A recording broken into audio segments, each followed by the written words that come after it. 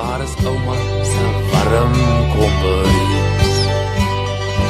Volgende week is dit Erfenisdag, Dinsdag, en ek gesels met Pierre-Jean Gerber, 'n sakeman van Wellington met 'n liefde vir die erfenis van Suid-Afrika. Trouwens, terwyl ek met hom praat, staan hy daar by die Universiteit van Kaapstad se kampus, waar hy besig is met 'n meestersgraad in erfenis. Is ek reg?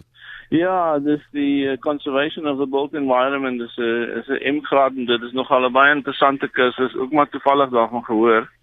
En maar dit is maar meestal argitekte en mense wat ook 'n belang het by erfenis en hoe om dit te bewaar en te ondersoek en te identifiseer. Pierre-Jean, jy het so 'n paar projekte waarmee jy besig is, 'n paar eisters in die vuur, onder andere dan nou die studie wat jy nou probeer agter die blad kry en waarmee jy besig is oor erfenis. Vertel ons net so 'n bietjie van die inhoud van daardie kursus vir mense wat dalk belangstel om so iets te doen.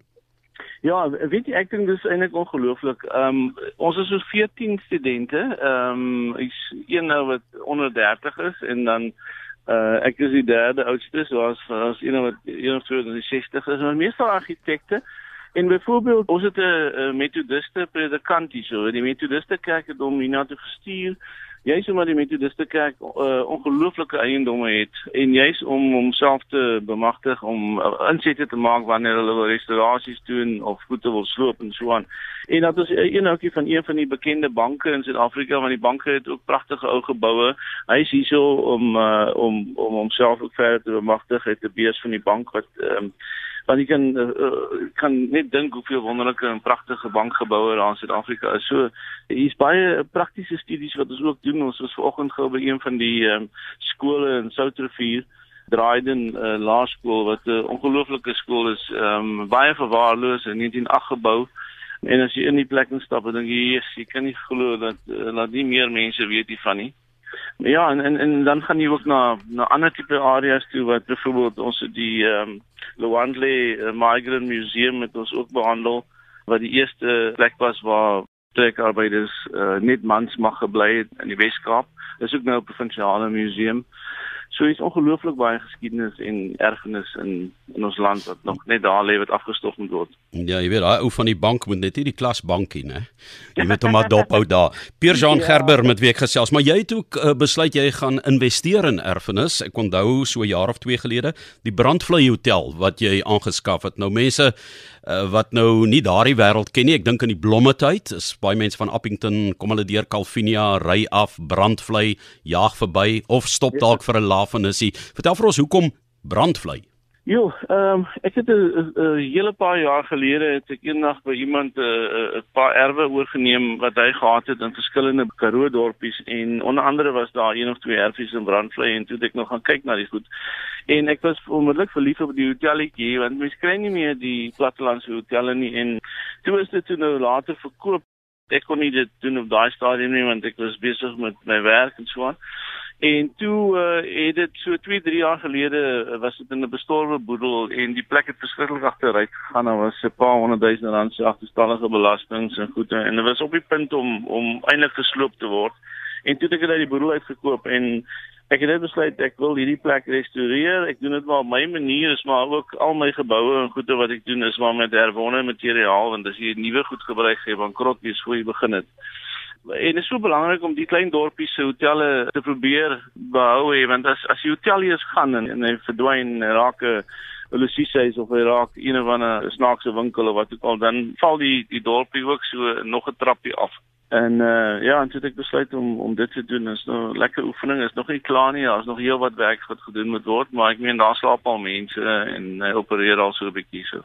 Ek hoor jy het 'n groot verrassing gekry ook in een van die motorhuise.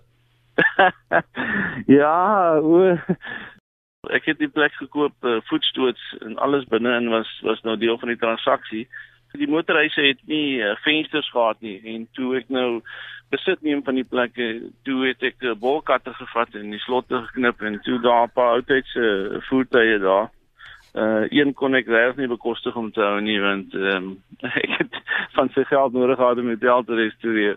So, maar van die ander is nog daar, ja. Wat 'n ouderdom? Daar's nou nog 48, dink ek Ford Prefectie en dan 'n ou Renaultjie en dan die ander een was Barracuda en 'n paar ander dinge. Ja, dis 'n lekker bonusie gewees. Pierre-Jean, dit was hartseer om te verkoop, maar wat kan jy doen? Jy's besig met 'n ander baie opwindende projek in Williston en dit gaan oor boeke. Ja, dit is die ou Reinse kerkie, dis 'n nasionale gedenkwaardigheid. Dit het behoort aan die NG Kerk en toe nou later van 'n paar jaar gelede besluit om dit te verkoop. En die plek het nie kerkbanke gehad binne-in nie. En ek het toe 'n ander kerkie wat ek in Riebeeck-Wes het te veel kerkbanke gehad wat eintlik oortollig was en ons het dit gerestoureer. Dis Oregon Pine 10 sitplekbanke en ek het die kerkie vol met die kerkbanke gemaak en toe het ek die mure in die binnekant van die kerkie vol boekrakke gemaak want my oorlede vader was 'n predikant en hy is baie jare gelede oorlede en so het sy boekversameling, teologiese boekversameling nou maar so gereis eers na my ma toe en nou so by my en so en ek het altyd 'n plek gesoek om dit uit te pak.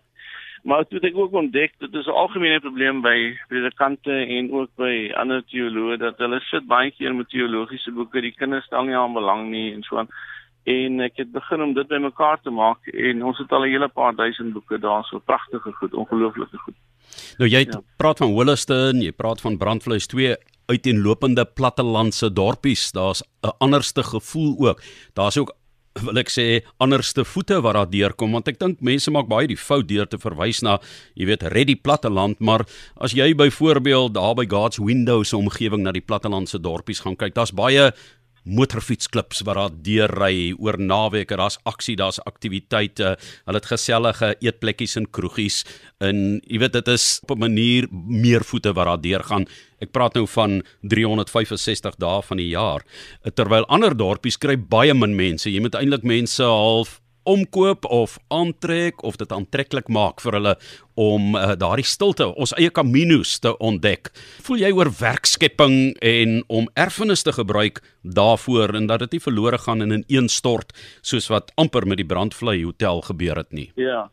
Jy kyk, dit is baie belangrik dat jy jou erfenis toeriste wat jy kan sit onder die kategorie van erfenis toeriste spandeer gemiddeld 40% meer geld in 'n dorp as wat enige ander toerist doen. En dis belangrik dat as daai persoon deur 'n plekkie soos Nieuwoud wil ry of Williston of wat ook al, jy wil basies net hê die persoon moet net stop en as hy eers een keer gestop het, dan het jy die persoon daar en dan moet jy sy aandag kan aftrek met iets spesiaal. Ek meen byvoorbeeld die Windpomp Museum in Louisfontein in sy heel eerste jaar wat hy begin het, was daar iets soos 80 besoekers. En die laaste syfer wat ek nou onlangs by iemand daar gekry het, daar is al oor die 5000 mense daardeur. Nou, ek meen as iemand Louisfontein toe ry en hy stop by daai museum, dan koop hy by die winkel 'n koeldrank en hy maak dalk sy motor vol brandstof en hy koop dalk by 'n padstal iets so ja, as jy moet iets uniek kry, 'n tipe van 'n katalisator om jouself op die radar te laat kom. Iets soos byvoorbeeld sê nou maar studente van oorsee Minato nooi as deel van hulle studierigtings oor argitektuur.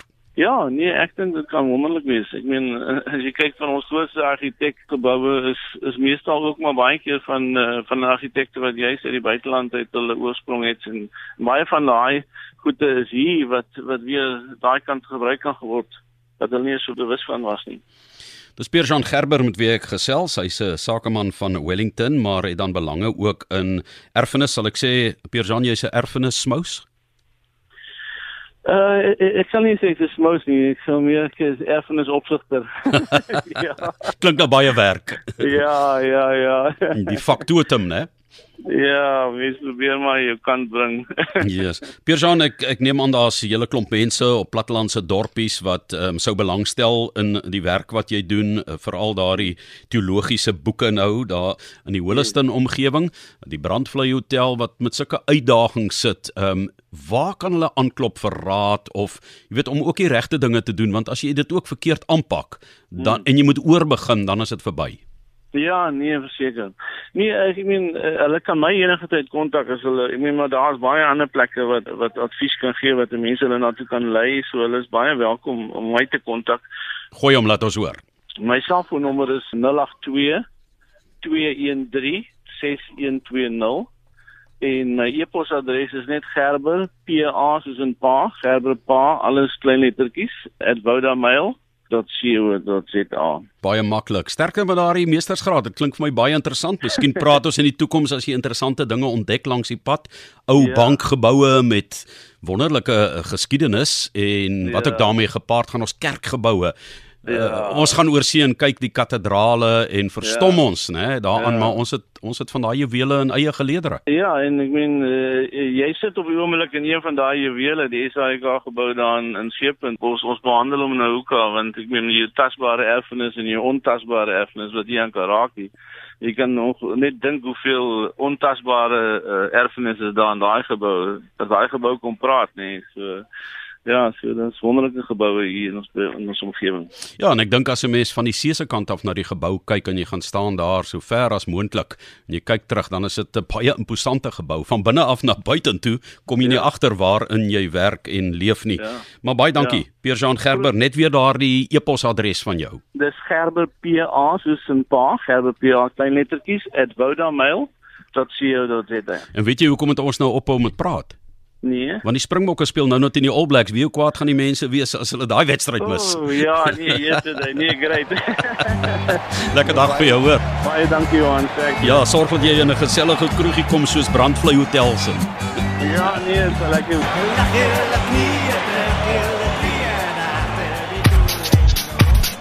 In die 19de eeu was daar 'n Ierse familie, die Macintosh familie, en hulle het eintlik by die Macintosh Falls weggekruip van die Zulus. Hulle het 'n roete oopgemaak by 2 watervalle wat jy met 'n rolstoel, maar nie die rolstoel wat ons nou deesdae het nie, 'n baie rowwe rolstoel, sodat sy vrou van die een waterval na die ander waterval toe kon gaan tot hulle weer veilig uit die area kon uitkom. Saterdagoggende in Reis sonder grense van 10:00 op rsg.co.za.